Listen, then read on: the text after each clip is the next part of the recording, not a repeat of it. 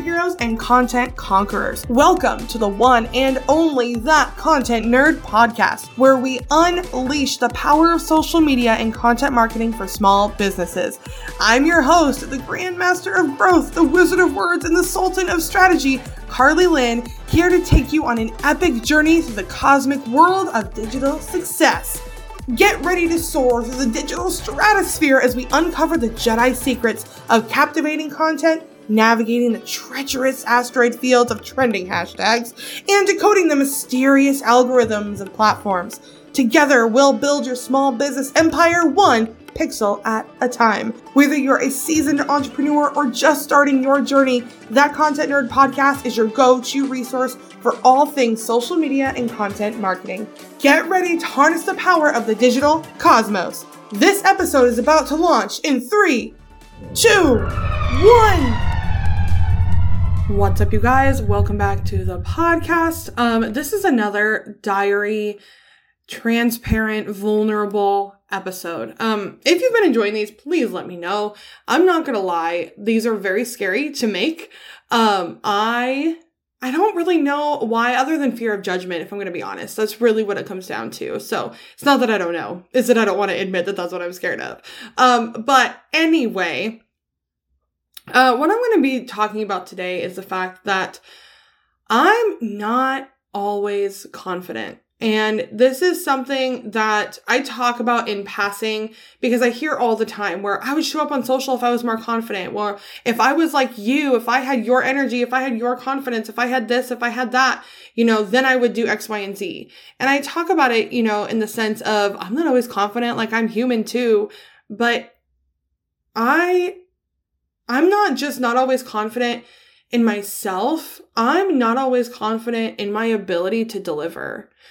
So I am a social media manager. So I do done for you services, in my agency. And then I also have, like the education side, like my membership and like group coaching and the social nerd and things like that. And, I'm not always confident that I can deliver in what it is that people need. Which is it's very hard to admit, right? Because I want you guys to trust me and believe in me and things like that. But I want to share this because I know that we all feel this. I've got friends that are in business and they're amazing and they feel this way. I have, like my business coach and things like that. Like everybody feels this way at some point. But if you are feeling in a way where you're so not confident that it's holding you back from even doing what it is that you need to do, then you're not alone. Like, I'm not even going to get on you about how, like, you need to get over it or things like that. I just want you to know that you are sincerely not alone. I've shared a bit about how I'm, like, self-conscious of my audience and how I've been procrastinating doing what I need to do for my content. But my biggest fear, my absolute biggest fear is being told or finding out that I'm wrong. This, I don't know if it's like oldest child syndrome. I don't know if it was growing up the way that I did or what, but I get so scared of being wrong that I don't show up at all. And it has reached a point where I'm not even helping who it is that I need to help because of this, not just lack of confidence in myself, but lack of confidence in my skills, in my abilities, and of my worth and like who I am. For those of you who don't know, in my last business, my last podcast, I still am, but it was about abusive relationship recovery. And I specifically helped moms who were recovering, because, the support for DV survivors is abysmal at best, but for moms, it's pretty much non-existent. So that's who I helped. And I came a really, really long way. And I felt very confident helping these women who were in these very dire situations, helping them to, build up that confidence and build up that understanding and build up that trust in themselves and help them to understand and see that they really were worth more than they gave themselves credit for. And for a very long time, I was comfortable there and I was 100% confident in my abilities to help. But such is life, right? We don't want to just stay stagnant and stay mediocre forever. I was saying this to a friend today. I was like, I genuinely believe that my ambition and my desires are God sent. I feel like they are divine, because I'm going to be honest with you. If I could be satisfied with a mediocre life, I would happily take it. Like, there's a part of me that like wishes I was okay with mediocre, so that way I wouldn't have to work so friggin' hard all the time, and to just like be satisfied and happy and okay with where things are right now. But yeah, so this ambition, like, is heaven sent, things like that. So like, you want to always grow. You always want to get stronger. You always want to get better. And when I shifted over into social media, there's a lot of things that I know. I spent 5 years researching this stuff. I spent 15 plus years on social media. I have built a lot of different accounts, from MySpace to Instagram to TikTok, right? Like, I've done these things and I'm capable of doing these things. But because I avoided the implementation for so long, I feel as if the knowledge that I have doesn't actually count for anything. And not that it doesn't count for anything in the sense that it couldn't help people, but I feel like because I didn't have the implementation at the level that I had researched and the knowledge that I have, it was like, what right do I have to teach this stuff or to share these things? And that right there has really held me back a lot. And it wasn't even until right now saying that became very obvious as to what it was. Because I know logically that I can help people. I help people all the time. I've got clients that are excited to pay me every time it's time to pay an invoice. My students tell me that they're seeing results and they're so excited. And my coaching clients are already starting to see results. So it's like things are moving in the right direction, and I have all of this proof that things are helping. But my brain is still dead set on the idea that I'm not good enough and that I should not be doing this. And it's very frustrating. And it leads to a lot of the comparisonitis, where I start comparing myself to all of these other social media gurus, especially, and I have such a complex about this. I very much struggle. I very, very, very much struggle to like confident, empowered women. That is my own brain. That is nothing against anybody. It's literally just me. I feel some type of way when someone else is living the life that I want and they're living it unapologetically. And I hate that. But I'm aware of it now. So I'm accounting that as like a win, because I'm able to notice it and process it as it comes up. But I also especially have this thing to where if people are younger than me and more successful than me, it's very hard for me to keep showing up because I keep comparing myself. Sorry if you heard my son's new Grogu, aka Baby Yoda, in the background, but it's not Baby Yoda because Yoda's already dead. Okay, it's Grogu. But anyway, I have a complex, right? When people are younger than me and more successful, because I have it in my brain that it's like, man, is it too late for me? Which is ridiculous. I'm only 30 and I've been so excited to be 30 for such a long time. But my brain is like, man, is this it? If I was good enough, then I would have been able to do that. If I was as good as I think I am, I should be able to do that. I shouldn't be struggling for as long as I have been. I shouldn't still be where I'm at right now. I should be so much further along. I should have so much more growth, because if they can do it, why can't I do it? And I very much go into the negative side of that, into the, why can't I do it? What's wrong with me? Instead of the, yeah, why can't I do it? If they can do it, I definitely can. And it sucks, y'all. It sucks. And I'm sharing this not as like a pity poor me. I'm working on this, actively working on this.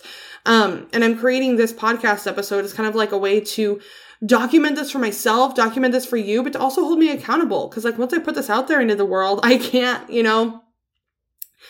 I can't hold back anymore. I can't keep putting it off. So I just want you to know, if this resonates with you, you're not alone. And it's okay to feel this way. I know that we have to reach a place where it's like we can learn to show up even when we feel this way, to get things done even when we feel not good enough. We got to raise our self-belief or all of that. Like, I get that. But before we even get there, I really want you to hear me when I tell you that it is 100% okay to feel those things.